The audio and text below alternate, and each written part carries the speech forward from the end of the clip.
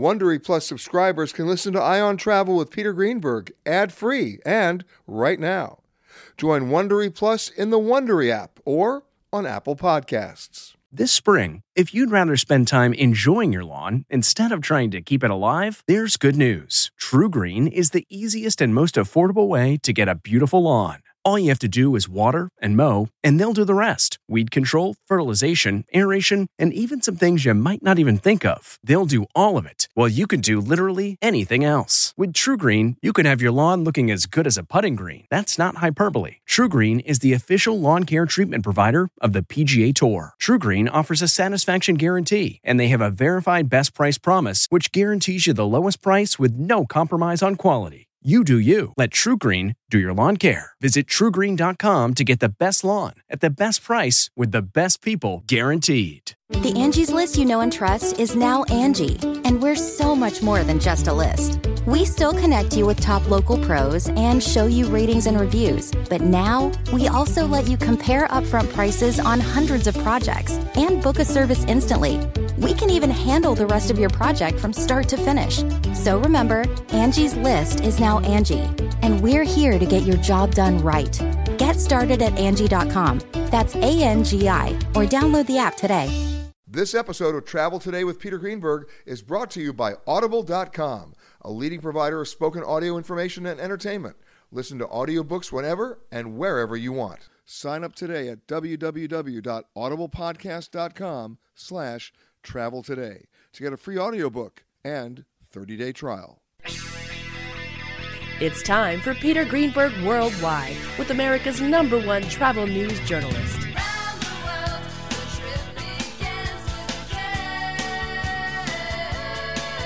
And now, the man who travels over 400,000 miles each year, your travel detective, Peter Greenberg.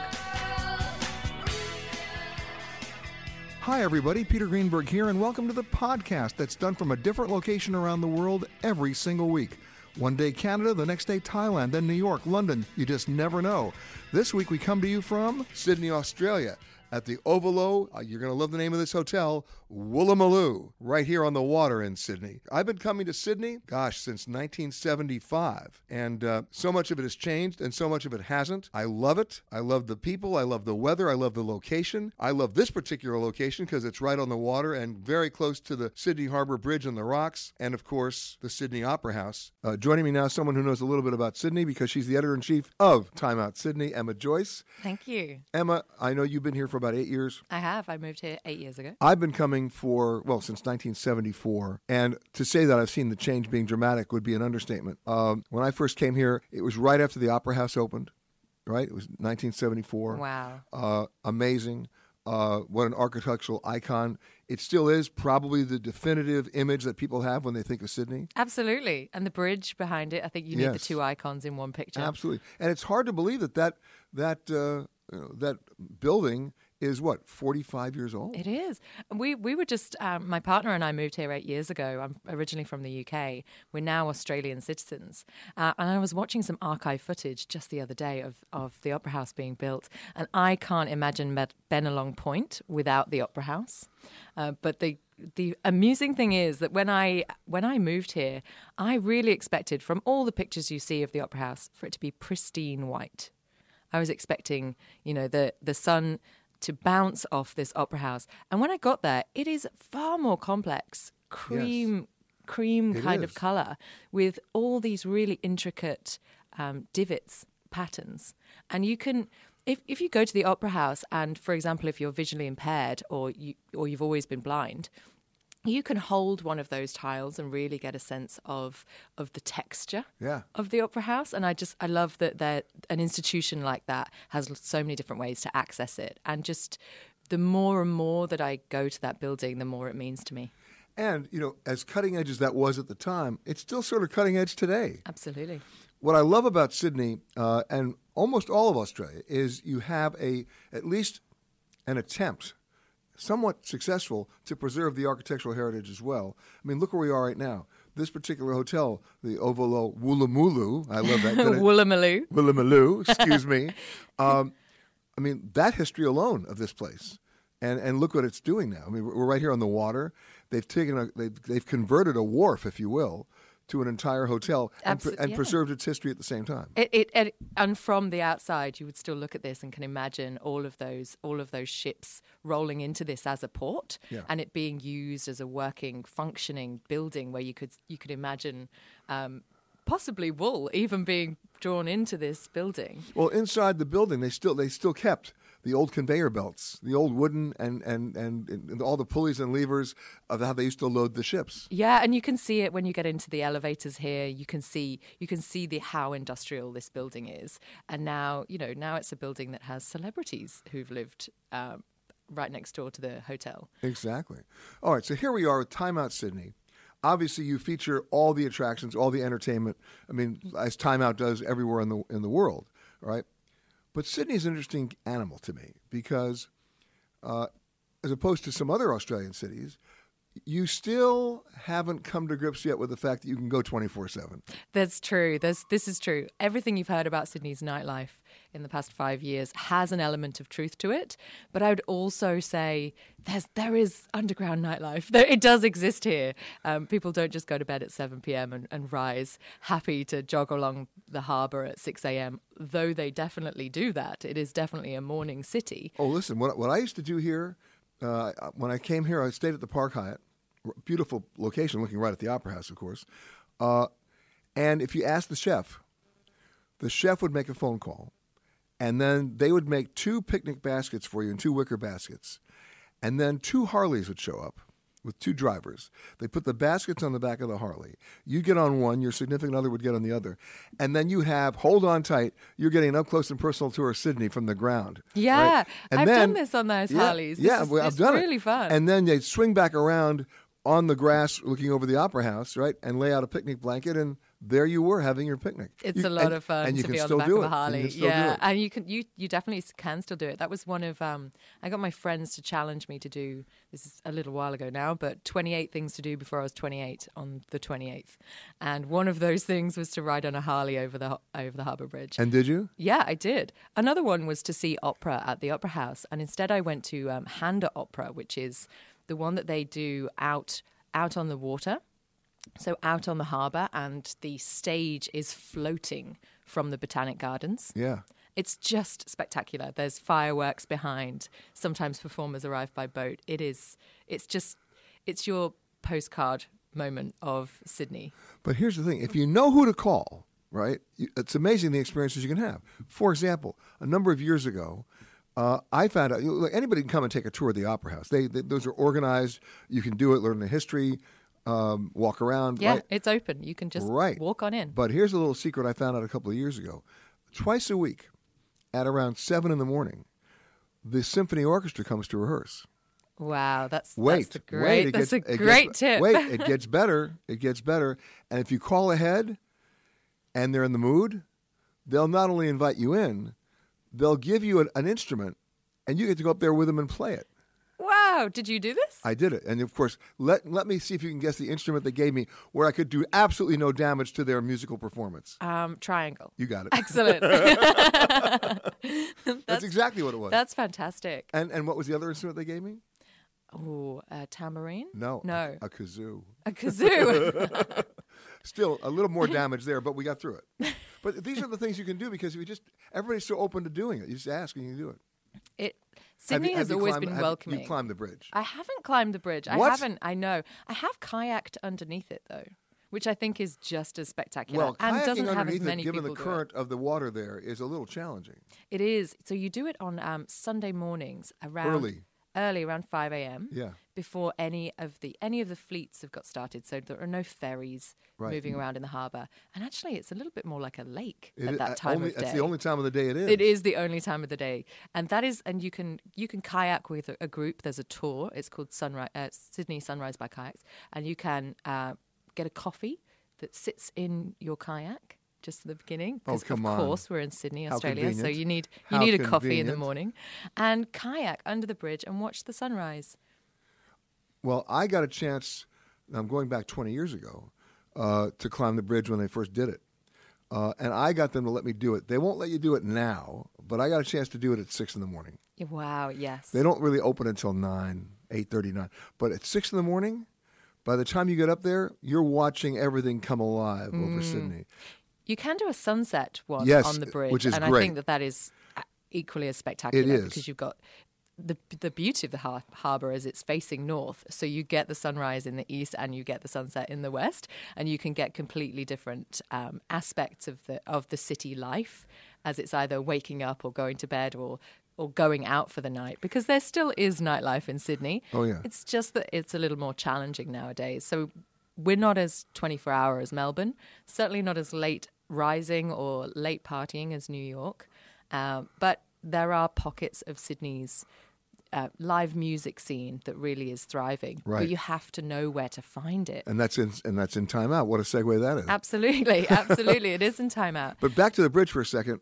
I want to warn everybody, or I should say caution you, that as you're climbing the bridge, and if you look down, it's not about looking down on the water. It's looking down on the traffic. You're watching all the traffic going over to Manly. And the trains. It's wild. It's now, wild. You are cabled in. You're wearing a special jumpsuit with special carabiners, and you are wired into the cable on the bridge. You're not going anywhere. You can't bring your camera because they don't want anything falling off you and hitting anybody. They will take a picture of you, but it's definitely worth it.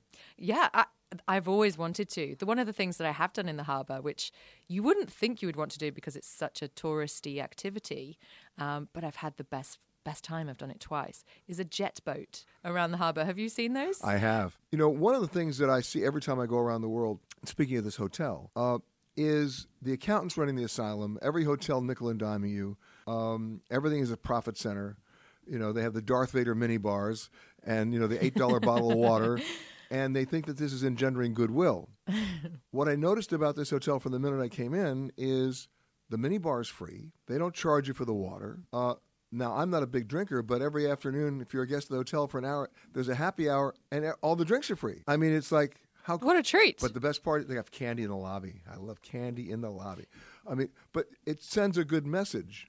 It does send a good message. Do you know what? It reminds me of Sydney, a lot of Sydney in general. We have free barbecues, right? They're in the parks and on the beaches. Yeah. Free barbecues? Free barbecues. So who's throwing that party? Do you know what? I don't even know who is throwing that party, but I presume someone in a council somewhere. And everyone knows how to use it, and everyone respects that gift, if you like, from our tax money, I presume. But you just go along to a park, and you can take your own food, and the barbecues are there. You just press a little button, they're electric, and you just fire up the barbecue. And of course, you've got a bubbler, as we say. We call the water fountain. Water fountains. They're all free, and your toilets are free as well. And I grew up around London, and you have to pay to use a public bathroom in London. I know. so they should actually have to pay you to use a public bathroom. It does feel very different and far more like a place where I can spend a lot of time outside in Sydney, and I'm welcomed because I can go for a jog and use a public bathroom without having to pay for it. Also go down to a park in the evening and have a picnic, have a barbecue, invite some friends, And it works. It works. It's a really lovely community. What I've also seen in Sydney, but I'm seeing it now around the world, and in fact, in one place in Lisbon, you guys were involved in Time Out, the growth of the food halls. Right? Boy, are we involved. Oh, my God. There's a food hall in Lisbon that is my favorite. It's 5 years old, a couple of days ago. Happy birthday, Lisbon. And I go there at least twice a year. Because one of my favorite restaurants is in that food hall called Pop Sorta, because they're known for their chocolate mousse. But that's another story. But you have them here in Sydney. We don't have a market here yet, but you're having food halls. I mean, we have food halls all over Sydney. Yeah, they're so popular. So there's one in Circular Quay called the Gateway, which is relatively new. It wasn't here when I first moved to Sydney 8 years ago. And now you can go and get roti. You can go and get some of the famous gelato here. Explain Messina roti, gelato. please. Roti. It is Malaysian. It is beautiful flaked dough that you can kind of dip into your curry sauce or anything like that. It's an amazing carb that you can fill up on after a few drinks down at the harbour. But also they've got tram sheds down in Rozelle, which is a former tram shed, so a former area where you would have your trams repaired. And they've got lots of different restaurants from some of the best restaurant owners in Sydney. So it's a way to kind of get the best of the city in one place. And of course, Sydney is very much a breakfast culture. It is. It certainly is. There are so many cafes. If you go down to Bondi at 6 a.m., then you're already too late to line up for some of those cafes because you won't get a spot. And you should try again tomorrow morning. Well, help me out. Where can I go in Sydney where I'm not going to be in a queue? Well, okay. Where you're not going to be in a queue is kind of tricky because we like to queue. But I would take you. I would take you to Carriage Works Farmers Markets, which is every Saturday morning. And it's in Everleigh. And again, it's a carriage work. So it used to be a place where you'd have your trains repaired. And so it's a really heritage building. And they also host lots of art exhibitions there. And on Saturday mornings, they have a farmer's markets. And I would take you around to those stalls because one of the stalls is a fish butchery by St. Peter. And St. Peter is a really good restaurant in Paddington that focuses on sustainable seafood. And what he does every morning on Saturdays is he presents some of his creations, sausages, if you like, but instead of beef, they're made with one of the local fish. And you might get cutlets, but instead of sort of pork or lamb, it will be a really chunky red piece of fish from whatever it is that he's caught in the morning. The whole idea of this is that it's all sustainable. So you can't go planning what you'll eat from. Well, St. listen, Peter's. in a country where I first came here, where everything was like, guess the age of the meat pie in the counter, right? You've come a long way. There are still the meat pies, and we're still really into a meat pie at a footy match. Is there still a place where you can get a really great meat pie? Definitely, and you're like meters away from it. Have you been to Harry's, which is right outside? I know about Harry's, yes. Yeah, then Harry's is an institution. It is, of course, where you go and get your meat pie. But it's especially good if you have already been to see a band late at night, maybe, and maybe you've had a few cocktails, and then you're going to you realize your conversation includes the word cocktails every time you're talking about it. Yeah, I did have a couple of drinks last night. Yes. I'd also recommend Love Tilly Divine, which is a lovely wine bar where I was having a couple of natural wines. Toto, I have a feeling we're not in Kansas anymore.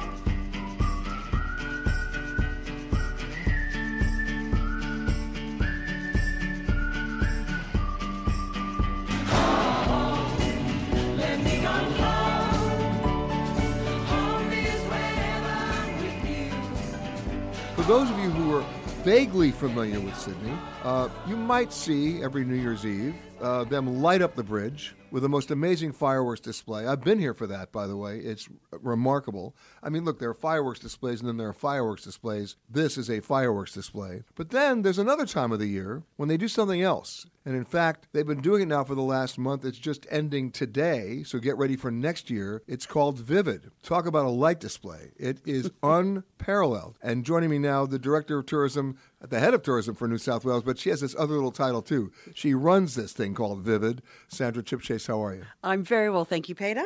I mean, when we talk about light displays, we're not just talking about the bridge, the Opera House. I mean, when you see how you light this thing up, it's remarkable.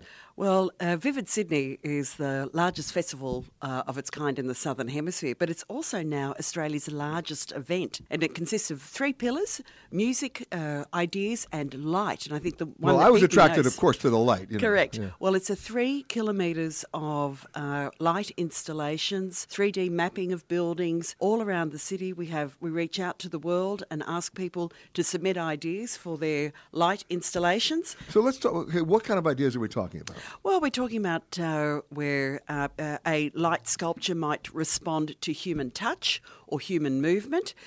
We had one light sculpture a year or a light installation where the louder you laughed, the more the smiles in the boxes lit up. And so it was so we're all these people laughing, gathering around, trying to laugh loudly so that there'd be more light installations light up. I like the audience participation part. I love it. But I mean, they get very creative, don't they? Absolutely. And we've got a lot. What's interesting about the lights, people say, I must use so much energy. In fact, LED lights use 1/10 of the power of a regular light globe. So a lot of the light installations are solar powered. And this year we've got a lot of light installations that have been made out of recycled plastic. We've got 3D mapping a few weeks ago in somebody's lounge room over in North Sydney, they had a 3D printer going off to make a 2.8 metre sculpture that has lighting inside it. So there are all sorts of really intriguing things that people do. Okay, so this begs the question, I have to ask it. Of all the submissions coming in with the ideas of how they're going to participate in Vivid, which are the ones you said absolutely no to? The ones that are boring or samey or that we've had before. People keep coming back to Vivid. It's why it's the largest event in Australia, because every year the art is different, the music is different, and the talks series is different. All right, now let's talk about the music. Well, we have about 61 different artists through 23 venues throughout the city. And it's everything from jazz. I mean, this year we've had Herbie Hancock, The Cure have come back and done their Disintegration album. Wait a second, The Cure is still around? Yes, of course they are. For every age group and every genre of music, from classical, jazz, electronic, pop, we try to do interesting collaborations. And so from small bars and clubs through to the concert hall at the Opera House, for the Vivid music part of the Vivid Sydney Festival, there is really something for everybody. And how are you using the Opera House? Because I know I've seen the lighting on it. Yeah. I mean, well, for this, the sales, it's the centrepiece. Every year we choose a different artist in a collaboration and curation with the Opera House. This year we've chosen Andrew Thomas Huang, who's a young artist from Los Angeles, and he's doing a tribute to Australia flora on the sails. So you'll see some beautiful waratahs when you have a look. I'm sure many of your listeners have already seen some of the imagery, but he's mixing the flora with dance. So you'll see dancing flowering gums, the waratahs. It's absolutely exquisite. He's done a remarkable job. In all the years that you've been doing this, what was the most surprising one? I think, every year, it's like saying, who's your favourite kid? We've loved every year because it's always different. I know. Don't give me the political answer. Give me one that you loved. I loved Snuggle Pie and Cuddle Pot. Now, I know your listeners are going... I knew that would happen. I asked going to get this. Go ahead. Correct. Okay, so your listeners are probably going, what's that? There was an Australian author called May Gibbs, and she wrote a series of books for children called The Gumnut Babies, and they are they're two brothers, Snuggle Pie and Cuddle Pot. Riding along in my automobile, my baby beside me at the wheel, cruising and playing the radio, with no particular place to go.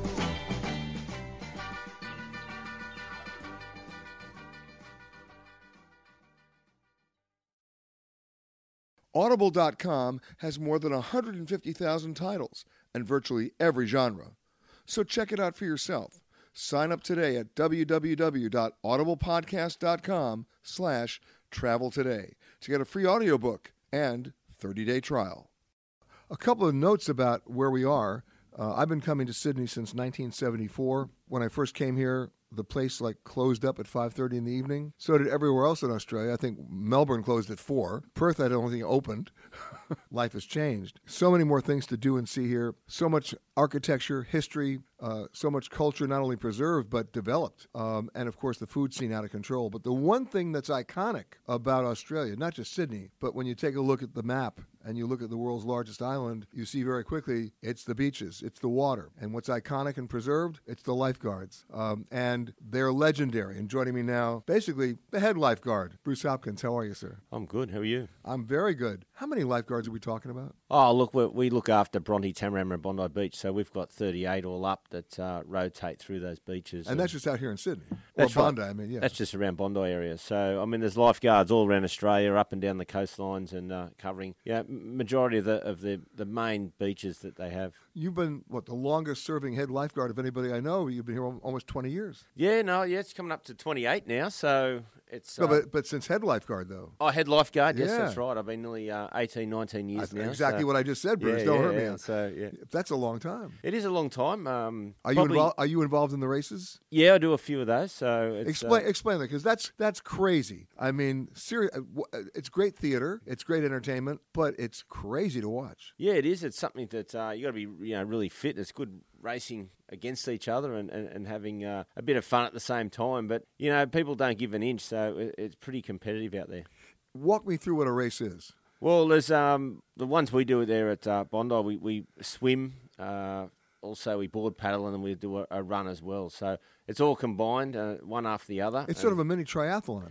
It is a mini triathlon. It's we go from beach to beach when we do our one. So we're covering the 3 beaches we look after and patrol as lifeguards. So it's we capture everything that we do and what you need to do to be fit to be a lifeguard. One of the things that I see happening all the time, and it's not just here in Sydney, it's all around the world, when you have visitors like Americans coming who have no idea what the Southern Hemisphere sun is all about.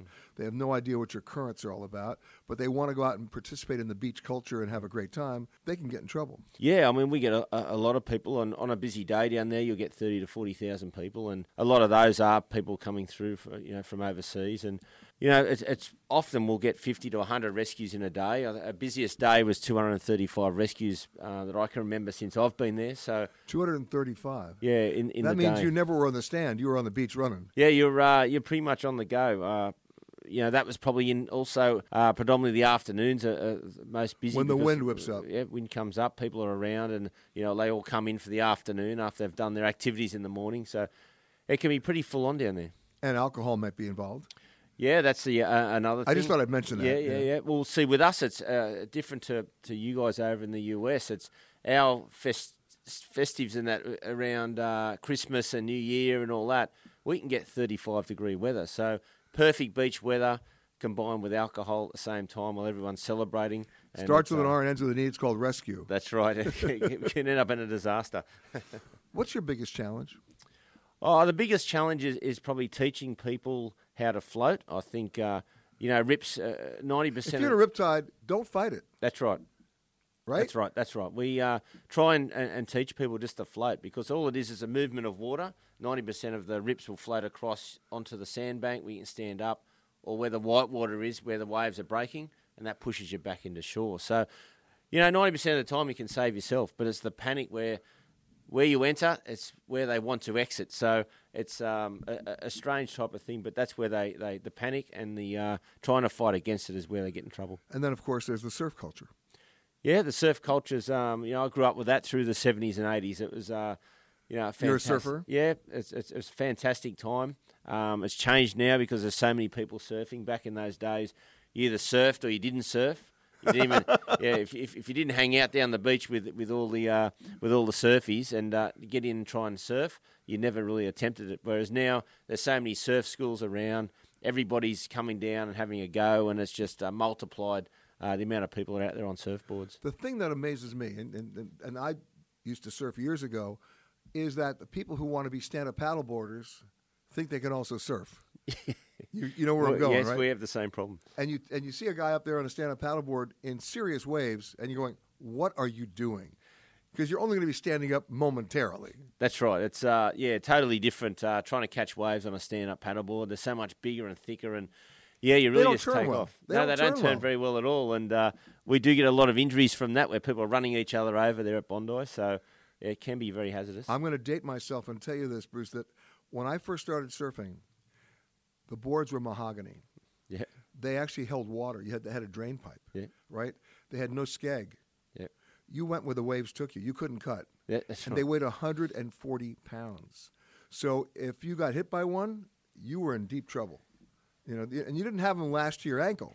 It was it. They took off on you, or you took off on them, or you lost them. That's right. Yep. Amazing. Yep. Things have changed in that They department. have changed. Lucky I came through with the fiberglass was coming in with the surfboards, and then the leash also was starting to come in as well. Exactly. Is there a good beginner's beach? Where somebody's going to get in less trouble? Yeah, I mean, look, North Bondi is quite mellow and calm with a wave. A lot of kids learn to surf down there on the foam, the cool light boards, and it's a great place to learn down there. It's a softer wave. It doesn't break as heavy, so it can be quite good for kids. And Manly? Manly, yeah, they're that's pretty mellow as well down that south end. But although my experience in Manly was when I first came to Australia, I went across the Harbour Bridge, I went to Manly, I never took my sunscreen with me. I got so burned that I literally came back to Sydney and slept for 2 nights in the bathtub in my hotel. That's how bad it was. So I want to tell everybody the sun down here is a lot stronger than you've ever experienced. Yeah, it's very, very strong. It's we often see people, they're out there sunbaking, especially the ones from Europe. They'll get out there and not used to the warm weather, and they look like a bit like a lobster by the time they're walking off the beach. No, they don't look like a lobster. They are a lobster. Come on. I mean, do you ever go up to them and say, "Have you heard of sunscreen? Have you heard of SPF?" Yeah, often we'll go past and you can see people starting to get that reddy colour and starting to burn, and you just give them a little tap to say, I think you should be. Either get out of the sun or put some sunscreen on. And do they listen? No. If you are continuing on to another Southwest destination, please make sure that you check the monitors inside the terminal for your proper gate and flight information. If you are continuing on with another airline, we really don't care. I am a passenger. When I was growing up, my first trip to Europe, I was on a Pan Am 707. I was 12 years old, and it was about 7.5 hours. That was the longest time I'd ever been on a plane. I got so nervous and excited that as we circled over Orly, I threw up because it was just like such a new experience for me. Plus, I'd gone longer than I'd ever gone before. Of course, in those days when you flew across the country in America, you stopped. It was yes, I am that old. But what's the definition of long haul today? Well, in Australia, Qantas essentially defined itself as an airline that was long haul. Just get out the map, you'll see for yourself. Every flight they were taking outside the country was by definition extreme long haul. Joining me now, Phil Capps, who runs basically the Project Sunshine, that they're looking at something that's even longer haul. Phil, my question is this. At what point do you reach the point of diminishing returns in the passenger experience, in the crew experience?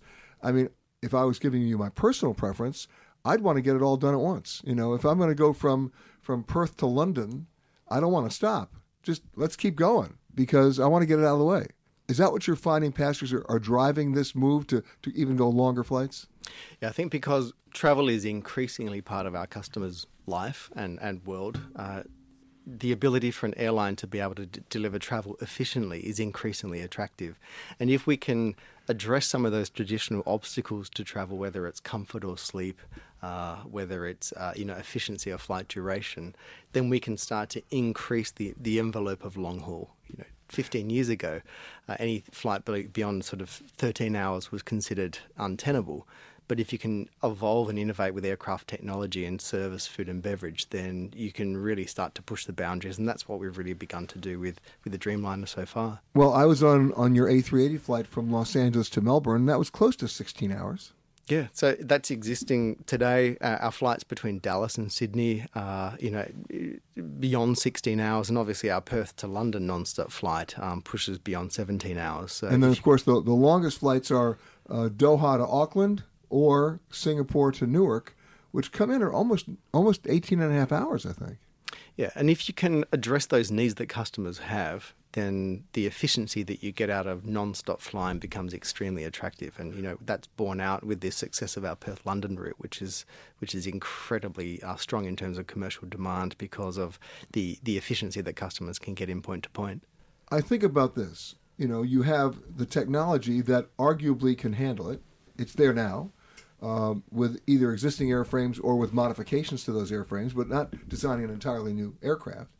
But you've got to be able to raise the level of the passenger experience to meet the technology. Otherwise, it'll be a disaster. Yeah, that's exactly right. And the way to do that is not necessarily to take an existing flight sector and stretch it out, put more white space between the service interactions, but use existing technology. The way that we looked at the Dreamliner experience and the way that we're looking at potential future flights that might go beyond 22 hours is to understand fundamentally what are the basic human needs and then make sure we are addressing those by redesigning everything from the hard experience, the seats, the cabin interior, the furnishings on the aircraft, all the way through to the software experience, whether that's entertainment or service interactions or Wi-Fi. And if you can do all of that, then you've got something that's quite different that can address specific needs for ultra long haul.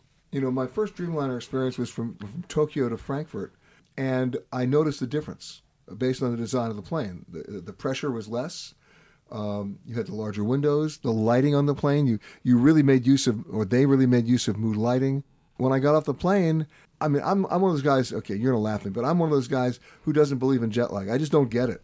And I have my own way to do it. I have my own regimen. And I'm sure there are scientists who will say I'm nuts, but I do it, right? I mean, what I do is, if I feel like sleeping on the plane, I sleep on the plane. If I feel like working on the plane, I work on the plane. If I feel like eating on the plane, I choose what I eat carefully. I'll have fruit. I'll have cheese. I won't have any alcohol. But the key to me is not the plane. It's what I do when I land. And no matter where I go, no matter what time I land, I stay up until midnight local time that night. So that means no heavy lunch, no afternoon nap. If I take an afternoon nap, no one, including me, will see me for 3 days, right? And then I cycle. But that I can't say that's going to work for everybody, right? But you have to be able to say, when you take the ultra long haul flight, right? The effects of jet lag, the effects on all those influences on your body for that extended amount of time at altitude, you're not going to get rid of them, but you can minimize them. Exactly, and this is why we've engaged with our partners at the Charles Perkins Centre at the University of Sydney, because now we have access to this great cohort of world's leading specialists, whether it is in sleep, whether they are nutritionists, biomedical engineers, metabolic physicians. All of these people have been a part of the development of the Dreamliner experience and will continue to be part of future aircraft and network planning. You're not limiting this to just Dreamliner. No, really, our relationship with the Charles Perkins Centre is entirely holistic. So we've started with ultra long haul, and we use the 787 as the catalyst for that. Obviously, Project Sunrise is a great new opportunity, but we think the ability to think at a more humane level is just as important for short-haul travel as it is for long-haul travel. What you do in terms of solutions for short-haul might be different, but the way in which we humanise or increasingly humanise aircraft travel, we think is incredibly important. I mean, I go back to the original Singapore to Newark flight, which they canceled a couple of years ago. They had it configured to all business class, and they were on a plane that burned too much fuel. They just could not make a profit on it, even though they were going out with very good passenger loads.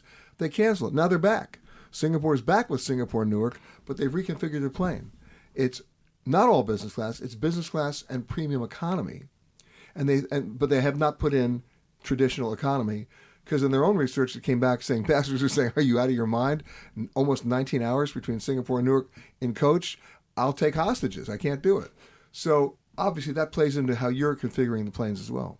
Yeah, absolutely. I mean, and then how great is innovation from an airframe, but also a materials perspective that now opens up whole new opportunities to be able to offer new networks, new frequencies to customers that historically would not have been commercially sustainable. So, with this kind of innovation, and not just the aircraft, but in seating technology and the materials that we might even use to make aircraft galleys and bathrooms, all of those things mean that the aircraft now are more efficient, they are lighter, they're more environmentally sustainable, but now we can get customers to their destination quicker and more efficiently and more comfortably than we ever have before. And we'll continue to leverage this style of innovation to help us continue sort of pushing the envelope of travel into the future. But you also have to take into consideration crew time, crew chores, crew rest.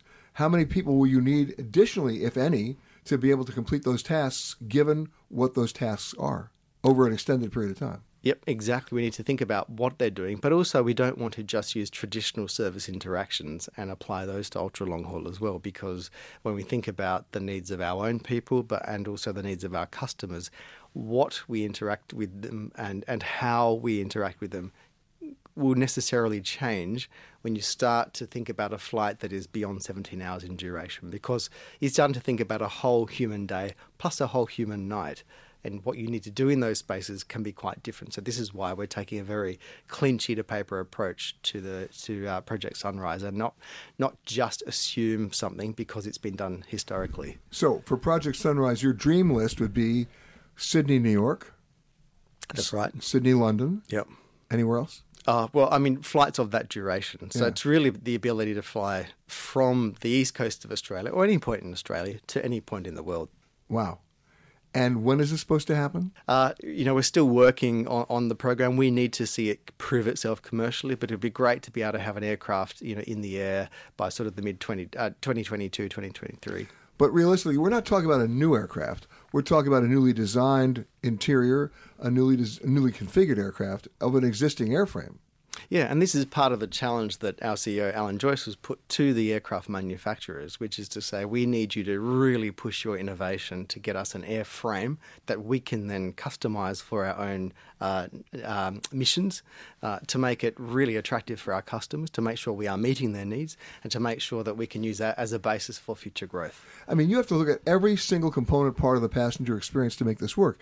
Not just food, not just light, not just rest. I mean, how many times will they be going to the bathroom, and how much water is going to be consumed every time a toilet is flushed, et cetera, et cetera? Yeah, that's exactly right. This whole development of an aircraft configuration is very much one of constrained optimization. And there is no immediate way to be able to get into a perfect configuration. Right. Hello and welcome to Alaska Flight 438. We'd like to tell you now about some important safety features of this aircraft. The most important safety feature we have aboard this plane is the flight attendants. Please look at one now.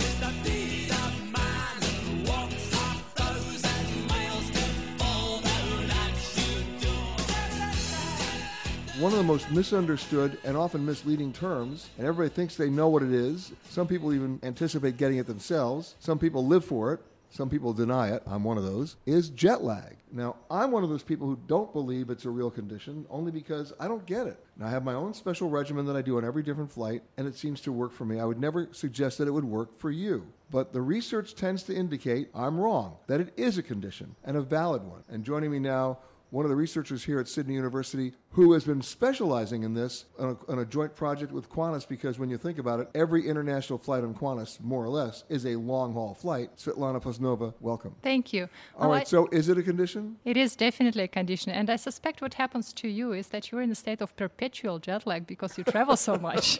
Or a state of perpetual denial, which most of my friends would argue. Or denial, too. Exactly.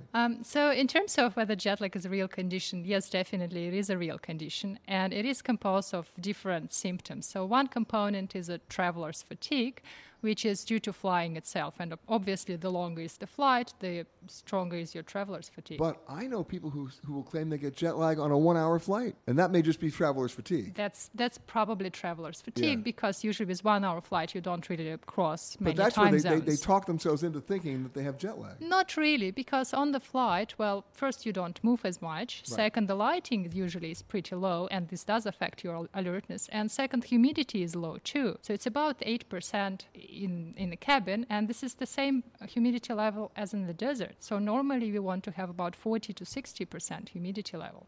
So this all will affect how you feel, and your fatigue will increase. So definitely flying, I think, does have an effect. And then there are all the other elements that you need to be aware of, like you mentioned desert hydration, because if you're not drinking enough water, that desert effect gets compounded. Yes, definitely. You do need to drink during your flight, both for fatigue, like to fight traveler's fatigue, and to maintain your health. Right, so because your body needs the water. When you were researching your Perth to London flight, which is one of your longest flights, if not your longest flight, I mean, you had to take all that into consideration in terms of how do you then choreograph the flight? How do you then schedule internally with your flight crews, and needless to say, your passengers as well, the lighting, the meals, the food, the drinking, or the hydration, I should say, the sleep, the movement, right? Some of which you can control, some of which you can't. Yes, so I think right now the Perth to London flight is the longest one from Australia. I may be wrong, but Qantas people would know. And yes, you do, optimally, you do want to align your lighting, your meal times, your exercise with your body clock. Because that's the second component of jet lag, is actual misalignment between our body clocks and environmental time cues. Right, but most people don't know how to do that. Don't have to. No, most people don't know how to do that. Oh, yes, they don't know how to do it. Most people adjust naturally. When they arrive to the destination time zone, they are exposed to these new time cues, right, to the lighting. They are trying to eat during daylight time at the destination, and slowly they adjust. But the thing is, if they optimize the timing of all those time cues, if they optimize timing of light exposure and meals and exercise and maybe some other things which we don't yet know about, then they can minimize jet lag and adjust much, much faster. Exactly. So you have to educate them, but you also have to educate your own team, yes, definitely. The crew on the plane, as to how to reorient their schedule. Yes, definitely. And that's what we have done for the Perth-London flight. So when we started working with Qantas, we already knew the departure and arrival times for the flights and duration of the flight. So I, by education, I'm a physicist, which means I do mathematical models of biology to understand biology and to make predictions. So I used mathematical modeling to calculate those optimal light schedules, which would allow us to facilitate adaptation to the destination time zone. So really what you're trying to do is to align the light with or without meals, to align the light with or without hydration, with or without movement, to make sure that you get as close as you can to someone's actual biological clock. Yes, so that was the first step, because light, it helps us to change the body time. Right? If we are, for example, if we are exposed to light in the evening at your normal evening time, this will delay your body clock. But if you're exposed to light early in the morning, it will advance your body clock. And by putting the light exposure at appropriate times, you can start realigning your body clock to the destination time zone. All right, so let me ask you a little silly question. For example, if I'm flying out of the Gulf states or in the Middle East, so many of the departing flights leave at 1 or 2 o'clock in the morning, and you get on the plane, all you want to do is sleep, and they immediately want to feed you. Yeah, that's definitely not a good time for a meal, because your body clock is at its low state, and it means it's not ready to take in food. So the timing of meals is really important, and how your body reacts to these meals depends on this time. For example, if you have meal early in the morning, then you have good glucose response, and glucose tolerance is as it's sort of expected in healthy conditions. The charge for looking at this pamphlet is $3. The charge for looking at this pamphlet and putting it back quickly is $4. Over the seas and all the degrees to anywhere I please. I always like to find American expats wherever I go, see what they're doing, not to mention why they're doing it, and whether they're ever going to come home. And I found one. She blogs something called The Accidental Australian, which should tell you everything you need to know. Her name is Katie Dundas. How are you, Katie? Very well. How are you? From Poolesville, Maryland? That's correct, yes. And you've been here how long? I've been in Sydney, Australia, about 7 years. And what brought you over here? So I first moved to Sydney on a working holiday visa, which is a great way for Americans under the age of 31 to come spend some time in Australia. And then I was luckily able to stay in this beautiful country thanks to my partner, who's also Australian. So basically, love helped you. Yes. And you're here. That's correct. Yeah. And you've been writing this for how long? So I started my travel blog probably about 5 years ago now. Really is just a fun way to keep my friends and family in touch with what life is like down under in Sydney, some of the funny things that have happened to me. And yeah, it's grown from there. Well, before we get to the funny things, let's find out why you came here in the first place. Yeah, of course. So yeah, I moved to Sydney with my partner who grew up in Sydney. So we moved back here together. I was living in the UK at the time, and then went to graduate school there, and then moved over to Sydney after that. But it wasn't that you had a dying need to come to Australia. You were just moving with your partner. I was, but I have to say I had always wanted to come to Australia and experience it, so that worked out quite well. Now you're here. Yes. 7 years. Yes. Not going home. Well, my parents hope that I will one day, well, but I think every parent here. hopes that. Yeah. But let's talk about Katie. Is Katie going home? I think I'll be pretty settled here in Sydney for the time being in the near future, yes. When you first got here, what was the biggest surprise to you? I mean, look, the good news is they speak English. They do. That helps, yep. Okay, but?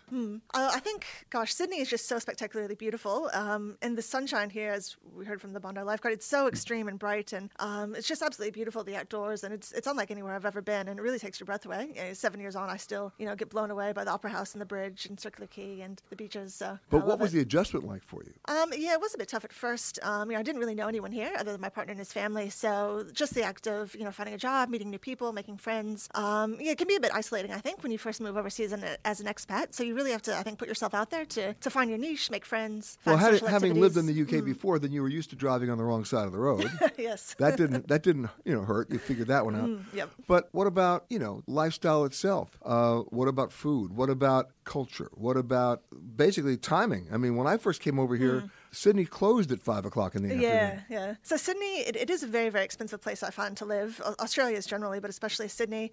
Just little things like, if you do want to go shopping in America, everything's open until 9 p.m.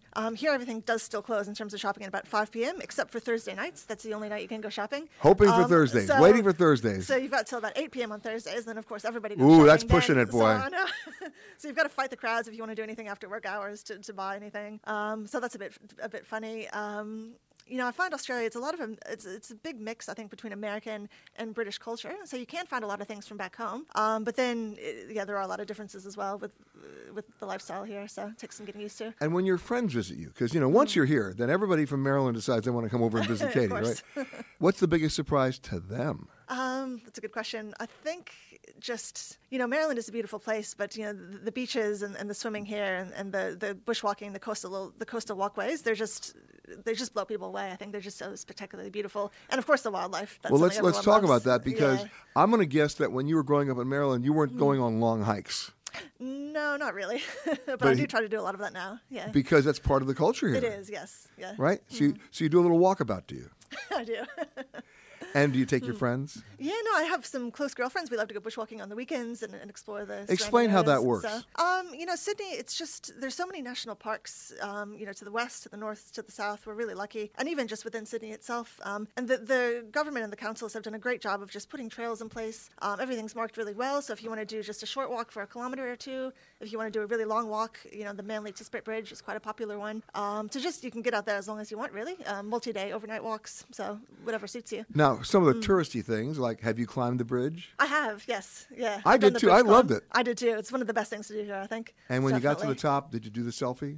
They did take a few photos. I think we made a little video, and it was quite fun. It's something you can't do it anywhere else in the world, really, climb a bridge. So I think it's a spectacular thing to do while you're in town. I met the man who was around with his dad when they first built the bridge. Oh, wow. Okay. And he was the one who came up with the idea of doing the bridge climb. Yeah, and it was a great one. It took him a long time to get the authorities to say, it did, yeah. Okay. But then it's like through the roof. It has taken off, definitely. It's a lot of fun. It is, yeah. The other thing about Sydney, which is great, is you're on the water. There are so many different ways. Look, just get out there and take a ferry, even if you don't know where it's going. That's true. Just get on a ferry and go. And then, right? But my favorite thing to do is I go down to Rose Bay. I get on to Catalina. Oh, yes. I get on the seaplane. Yep. I take it around Palm Beach and up the Hawkesbury River to Pete's Bite. Okay. This great little restaurant. And you can only get there by seaplane. And then on the way back, you stop for drinks at the Cottage Point Inn.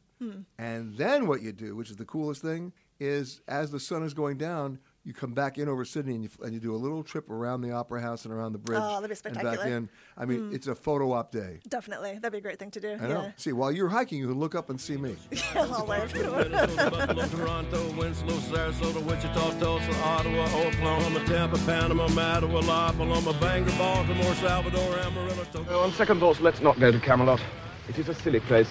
Right. I've been everywhere, man. Across the deserts, bare, man. I breathe the mountain air, man. Trouble I've had my share, man. I've been everywhere. For those people who think that Australia, being a relatively new continent, in terms of maybe on your radar, it does have an amazing history. It's a young colony in terms of Sydney. Doesn't go back that long. Started not too far after we did in the United States in the late 1700s. And yet they have an amazing museum here. And joining me now, the Chief Executive Officer and the Director of that museum, of the Australian Museum, Kim McKay. How are you? I'm really good, Peter. Thank you for coming to our beautiful city. Well, I've been coming here for, 45 years. So you don't need an industrial strength spatula to get me to come back. No, you don't. I mean, it's the sort of city that does intrigue you, doesn't it? And a lot of people think it's a long way away from the States, but I call it dinner and a movie on a plane. No, it's dinner and 3 movies, Kim. Come on. You know better than that. I sleep well on planes. Okay, good. So sleep and 1 movie. Okay, I got it. But I have a rule, and I'm going to tell you my rule. whenever I go to a city, new or old, right, whether I've gone once or I've gone 10 times, I will go to one museum, not 3. I'll just go to one because I don't want to lose perspective. I don't want to lose focus. I want to have enough time to really take it in. Otherwise, my eyes glaze over, right? And then I can have that experience. You have a very interesting museum here because even though Australia is still so young, you've got so much great stuff there. Well, that's, I think, the interesting thing about Australia. We are, in fact, a very old continent historically, and we have the longest continuous Indigenous culture in the world. The Australian Aboriginal culture is traced back over 60,000 years now. And then, of course, since white settlement in 1788... Which is really the first colony. The first colony here in Sydney, and this thriving modern metropolis has grown up in Sydney, but really all over, right around the coast of Australia. You know, most of the population here lives in the coastal fringes. And it is a very contemporary, thriving country and a great country to live in. But the museum itself has something else. It sure does. You know, it was founded in 1827, which was not long after the colony started. So you already had a sense of history. We do. And in fact, we're the 5th oldest natural history and culture museum in the world, which is extraordinary. So what happened? The British came here, of course. As they do. The first fleet, convicts were settled here. We have a convict history. And in fact, my great-great-grandfather was a convict as well, so just watch your possessions while I'm around. But they really wanted to reflect what was happening in the UK and Europe at the time and start to treasure some of the natural resources of the country. And so the colonial secretary in England granted some money to build the first museum here. And that is the basis of the Australian Museum as it is today.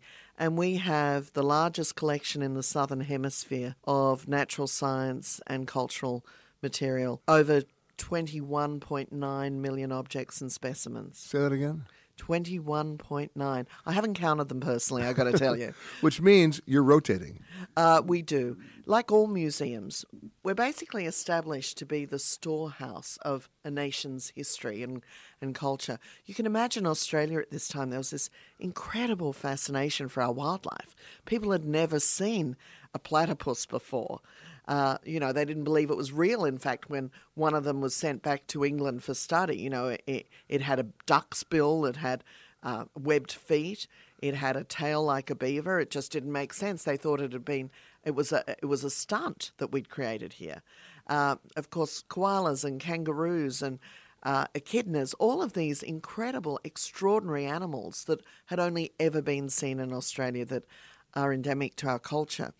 And so because of this fascination, there was an eagerness to collect birds and animals and to study them. And of course, museums were the first place of scientific study. And so over the years, that collection represents, I think, a little bit of a sense of who we are. You know, Australians identify with the landscape and with the wildlife very closely. You would have noticed that we like living outdoors a lot. We go to the beach a lot. We like bushwalking. So we have this close personal identity with the natural environment. And I think that's why the museum thrived in the early days as well, because this was a new continent being explored for the very first time. And every time you turned around out in the bush, you discovered a new species. It was quite extraordinary. I mean, think about a voyage of discovery that just never ended. It really hasn't ended to this day. In fact, the discoveries we make in our collections to this day, the museum usually, on average, discovers about 120 to 130 new species each year. Now, think about what she just said, because I'm always confronted with another figure about how many species are going extinct every year. You're discovering how many? Between about 120 and 130 new species each year in the collection. That is remarkable. So, yes, species are going extinct at the fastest rate in our history since humans have been on this planet. But what we find through the use of DNA technology is we're able to start to identify that even though two animals might sort of look similar in the past were identified as being the same thing, the DNA shows us that in fact they're very different. It's really amazing. And that is really what museums do. So they do a different type of science than a standard university might do, for example. And of course, as part of that, we also then put these beautiful discoveries on display and try and explain to the public what is happening in our country and in our culture as well. What really impresses me is the Australians' almost obsessive need to preserve the culture. I think it's becoming much more important. You know, as I mentioned, our First Nations people have been here for 60,000 years. They were incredible land managers. We're always taught, when I was at school, that they had no technology, that they were hunter-gatherers, that was it. Oh, no, that is definitely not true, because it is not true. I spent time in the outback, and I spent time with them just to talk about their dreams, just to talk about how they recorded their dreams, which were leaps and bounds ahead of us. That's right. The dreaming and their understanding of the stars. I mean, so many things. I'm very fortunate that at the museum we have a whole team of young First Nations people who work there and work on our collection and our interpretation of that. So we have one of the largest Aboriginal collections in the nation, and in fact, all of the visitors to the museum are most intrigued by that. We've got 2 beautiful big Aboriginal galleries, and we do lots of tours with our young First Nations people, taking tourists on these tours and behind the scenes to experience their culture. Should there be a rapid change in cabin pressure, oxygen masks will automatically drop from the compartment above your seat, free of charge. And to start the flow of oxygen, pay your flight attendant $75.63. My mother, God rest her soul.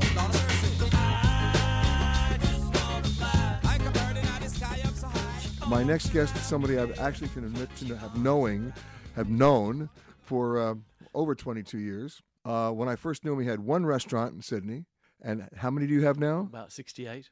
Yeah, but who's counting? I've been busy. Neil Perry, from the original Rock Pool, I should yes. say. But you have another title as well. You are the food and beverage director of all things Qantas. Yes, absolutely. And service as well. So busy beaver. Most people, and you've heard this from me before, they define the words airline food as an oxymoron. Yeah. I know you would take that as an insult these days, but you and I go back to the days when exactly that's what it was. Absolutely. What's changed? Oh, look, a lot's changed. I mean, airlines have recognised that they've got to make food and service and beverage a really important part of the travel experience.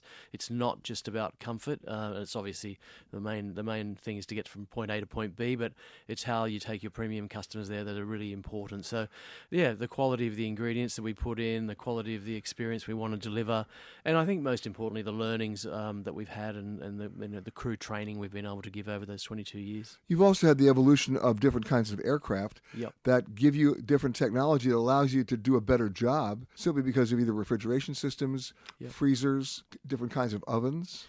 Yeah, all that sort of thing. And importantly with the more modern aircraft, more intake of fresh air, pressure, all the sorts of things that affect taste in the air are lessening these days. So I think it's been a great journey. And certainly I would say that nearly every airline in the world these days is recognised, particularly in premium, that there's some very stiff competition. And people are obviously, schedule's important, comfort's important, but people take food and beverage and that part of the experience as a very important driver to the airlines that they choose to fly on. When Qantas first came to you, how many years ago? 22 years this month, actually. Since you and I met. Yeah. No coincidence there, but since they first came to you, I mean, you have to say, wait a minute, I've flown. You want me to do what? Yeah, I did say something like that. Because, I mean, you pride yourself. I know I've been to many of your restaurants. I mean, it's not just the preparation, it's the philosophy of it.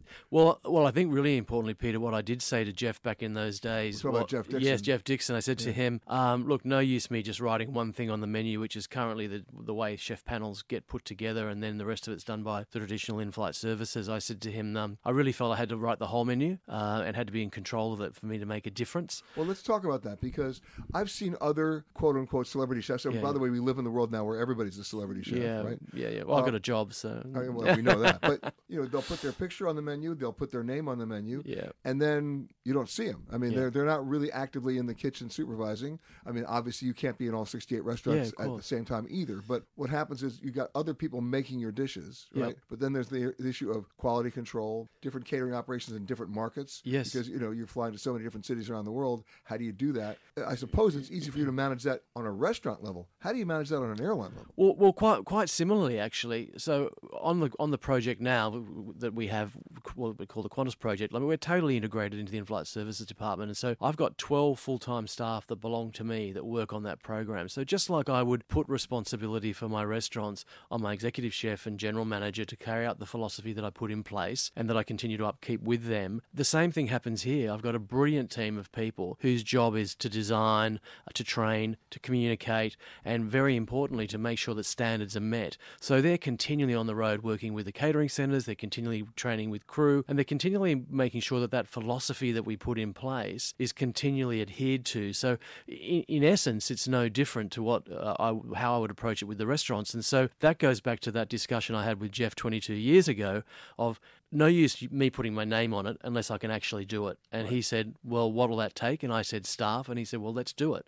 And that's a great story that's been evolving over 22 years. And I still can't believe other airlines have not modelled that particular way of doing it. Because you also had to get re-educated. I mean, you had to re-educate the airline. They had to re-educate you. Yeah, they absolutely. They had to say, hey, Neil, no, you can't do that because we don't have the physical space for it. Absolutely. Or you can't do that because it weighs too much. Or you can't do that because it costs too much. Yeah. There's right? a whole lot of reasons. I mean, right. but then you also had to say to them, but we have to do this, otherwise you'll never get to that. Yeah, exactly. And one of the things was the quality of the produce. I mean, when I came on board, there were sort of four main philosophies. Let's fly great salad because I'm not seeing any great salad on an airline.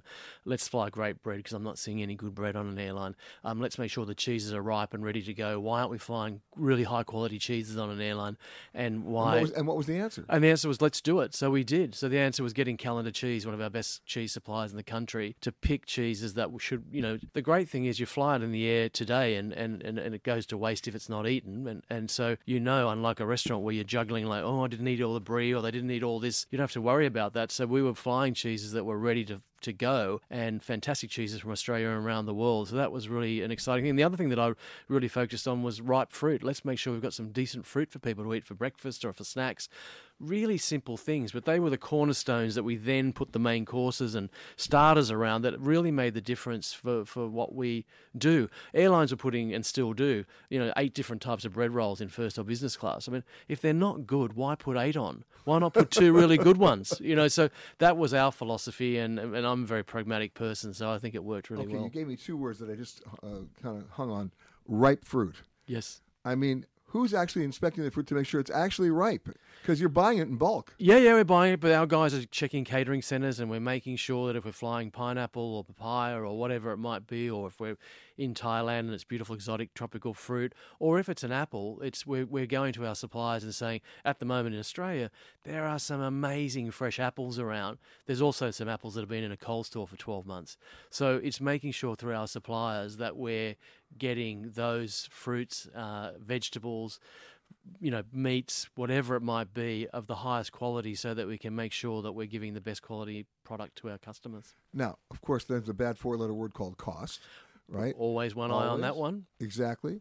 And if you take a look at the numbers that I see about what does an airline, not your airline, but what does any airline spend on a coach meal, a business class meal, on a first class meal, most people, if you look at U.S. airlines, and you look at what they spend on a coach meal, you're better off at McDonald's. I mean, they're spending at about, what, $3 maybe? Yeah. Maybe $3? Probably. Yeah. Well, some American airlines don't fly food at all, do they? Well, we're talking about Southwest. Yeah, but at least they're spending money on, they used to spend money on peanuts. But, yeah, right. But what I'm saying is you had those numbers to work with, but those are the numbers that were already in place before you got here. Yeah. So you had to then say to them, excuse me, guys, we need more money. Yeah, absolutely. And look, when you talk about costs, of course, in the modern world, we're always under pressures of cost, but the reality of it is also we have to figure out a smarter way of doing things, which is what we're continually doing. And the longer we stay in the airline, the more efficient we are and the better we are at doing it. So there's always cross-push throughout every airline in the world because it's the most incredible business. Peter, you've been reporting on it for many years. Whether it's a war breaks out or a SARS disease or an economy crashes or in fact fuel price goes up, the pressures on airlines are continual on safety saving money and staying viable. So we really keep on top of that one by being more and more clever about what we do. We never want to undermine the quality of what we're putting on the plate, the great flavour of it, the taste, the texture, the experience from the customer's point of view. But in the modern world, we've got to get smarter and smarter all the time at delivering that. And so basically, let me take a wild guess. You're not serving a lot of Wagyu. We're not serving a lot of Wagyu, but then, I'm a grass-fed guy. So you said I was just in the Produce Awards the last 2 days doing tastings, and I was trying to educate my fellow chefs about the difference between, Wagyu, grass-fed and grain-fed beef and the difference in flavour profiles. So, yeah, I'm definitely a grass-fed guy. But you also had to educate the accountants as to what you really could afford. Yeah, absolutely. And we had to also say what's really important is where the value is. So you have to look at a product and say, is that worth that bit more? And it might be a little bit more or it might be a lot more. But is it worth it? And menu design, we have to say customer wow factor and the experience and the eatability of it, absolutely worth it. And we're getting great value out of that. Or we have to say, do you know what? For $1 extra, we can have that, and that's really so close to that extra one for $50. Why would we even look at it? So every single thing that we do is evaluated on, or evaluated on the value that it gives to the customer, as well as obviously the value it delivers for the airline. But initially, you had to perform some triage there. You had to say, you know what, we're not doing the 8 rolls, we're doing 2, but in replacing that, we're going to do a different kind of butter. Yeah, absolutely, and massaging the budget. And we still do that today. We don't have a budget that relates to each individual dish. That's what you can spend. It's what that particular class is and how much we're spending per passenger flying out of that for however many meal types we might have depending on length. And so it allows us to spend money wherever we might want to spend it and save it wherever we might need to spend it. Come fly with me, let's fly away. If you can use some exotic booze, there's a bar in far Bombay. Come on and fly with me. Let's fly. Let's get by away. the stereotypes. All right, I know you want to come to Australia to see koala bears, which, by the way, I know you want to hold one. They're going to scratch the hell out of you, and they're either going to urinate on you. Trust me, I've had it happen. All right? Then you want to go see a kangaroo. Okay, they're cute, they hop, I get it. But if you really want to see everything about Australia, you got to go to this place, the Featherdale Wildlife Park, right here in Sydney. And joining me now, the Director of Life Sciences there, Chad Staples. Are you with me on this? It's okay for the koala, it's okay for the kangaroo, but there's other stuff that you'll never see anywhere else. Exactly. Look, come for the koala, but stay for the bird life is a big one. Okay, tell me more. Oh, look, Australia is known as the land of parrots. And, I mean, even that's just where you scratch the surface. Now, you see, now you've just surprised half my audience because they don't know about parrots. They know about koala and kangaroo. Sure. Just that colour, the noise, the movement, just the amazing variety in Australia. It's just spectacular. I mean, we've developed as an island nation, so there's so many things that you just do not see anywhere else. I mean, marsupials, just as a big group, we basically hold about 99% of the world's population of marsupials. Just this different way of mammals giving birth. Right. Platypus? Well, platypus almost like an invention. You almost can't believe that that's a real thing until you see one. I want to see where the batteries are. That's right. They're there somewhere.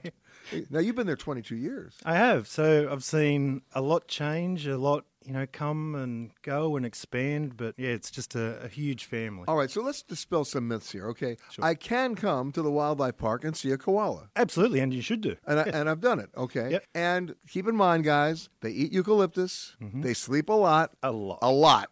Yeah. So don't think they're going to, wave back at you.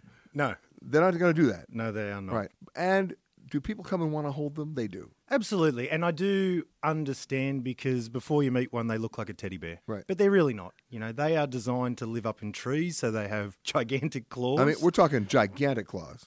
I get shredded all the time, and that's just from moving them around. And it's no malice to them, but they are just designed to hold on to tree trunks. Right. And you become the trunk. And you are the trunk. They figure we're made of wood, just like everything else they sit in. Okay. So, and you have the scars to prove it. Absolutely. I go through many, many shirts. Yeah. All right. So that's the koala experience told you by That's Chad right. Staples.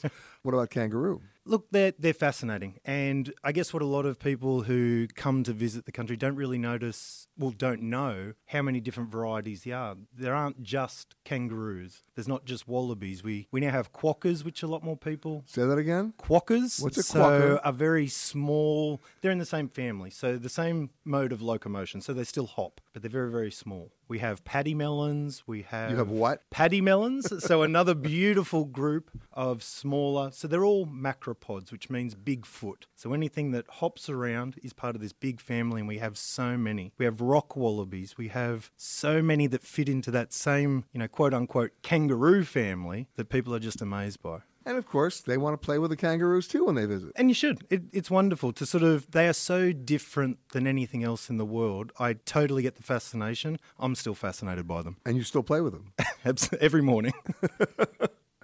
And do they respond to you? In different ways. So I'm very lucky. So if we sort of talk about the koala again, how, they do sleep a lot. They do not really interact as much as what people would hope. But I am very lucky that I've hand-raised koalas, and I do have... So they know you? One does in particular, yeah. One? After all these years, you got one? My little man at the moment is Archer. He's 5 years old, and I hand-raised him since he was about 6 months old. So I was his mum. So the fact that, we did the bottle feeding, we did that very close raising. I am very lucky that I have one that does really seem to seek me out. So he's happy to see you? Happy might be a stretch, but he does like me holding him rather than him having to do all the effort in the tree. Okay, so Mum's here, he'll hold me. He's more comfortable with you. Absolutely. Okay.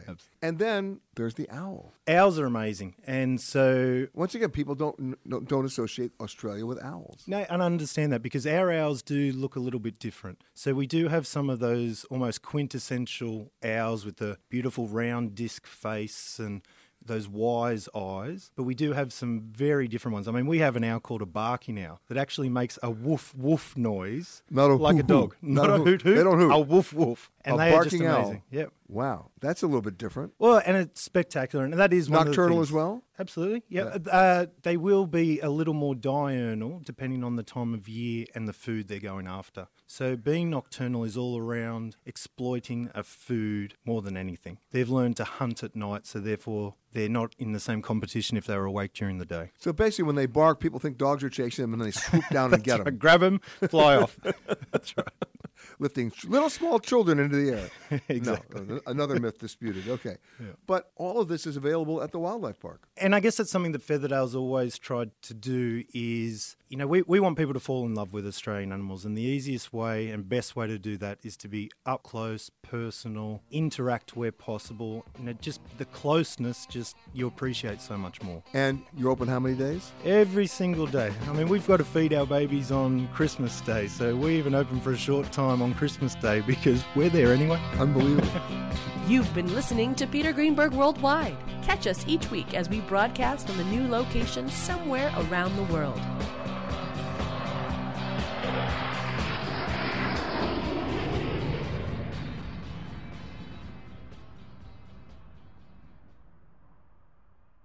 If you like Ion Travel with Peter Greenberg, you can listen early and ad-free right now by joining Wondery Plus in the Wondery app or on Apple Podcasts.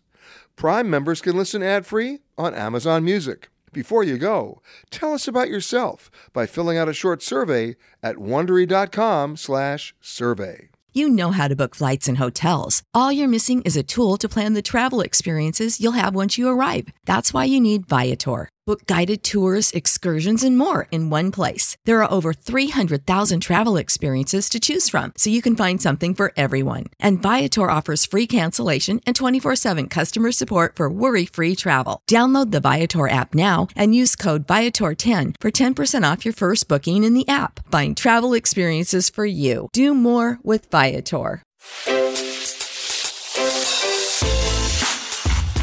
Hi, this is Jill Schlesinger, CBS News business analyst, certified financial planner, and host of the Money Watch podcast.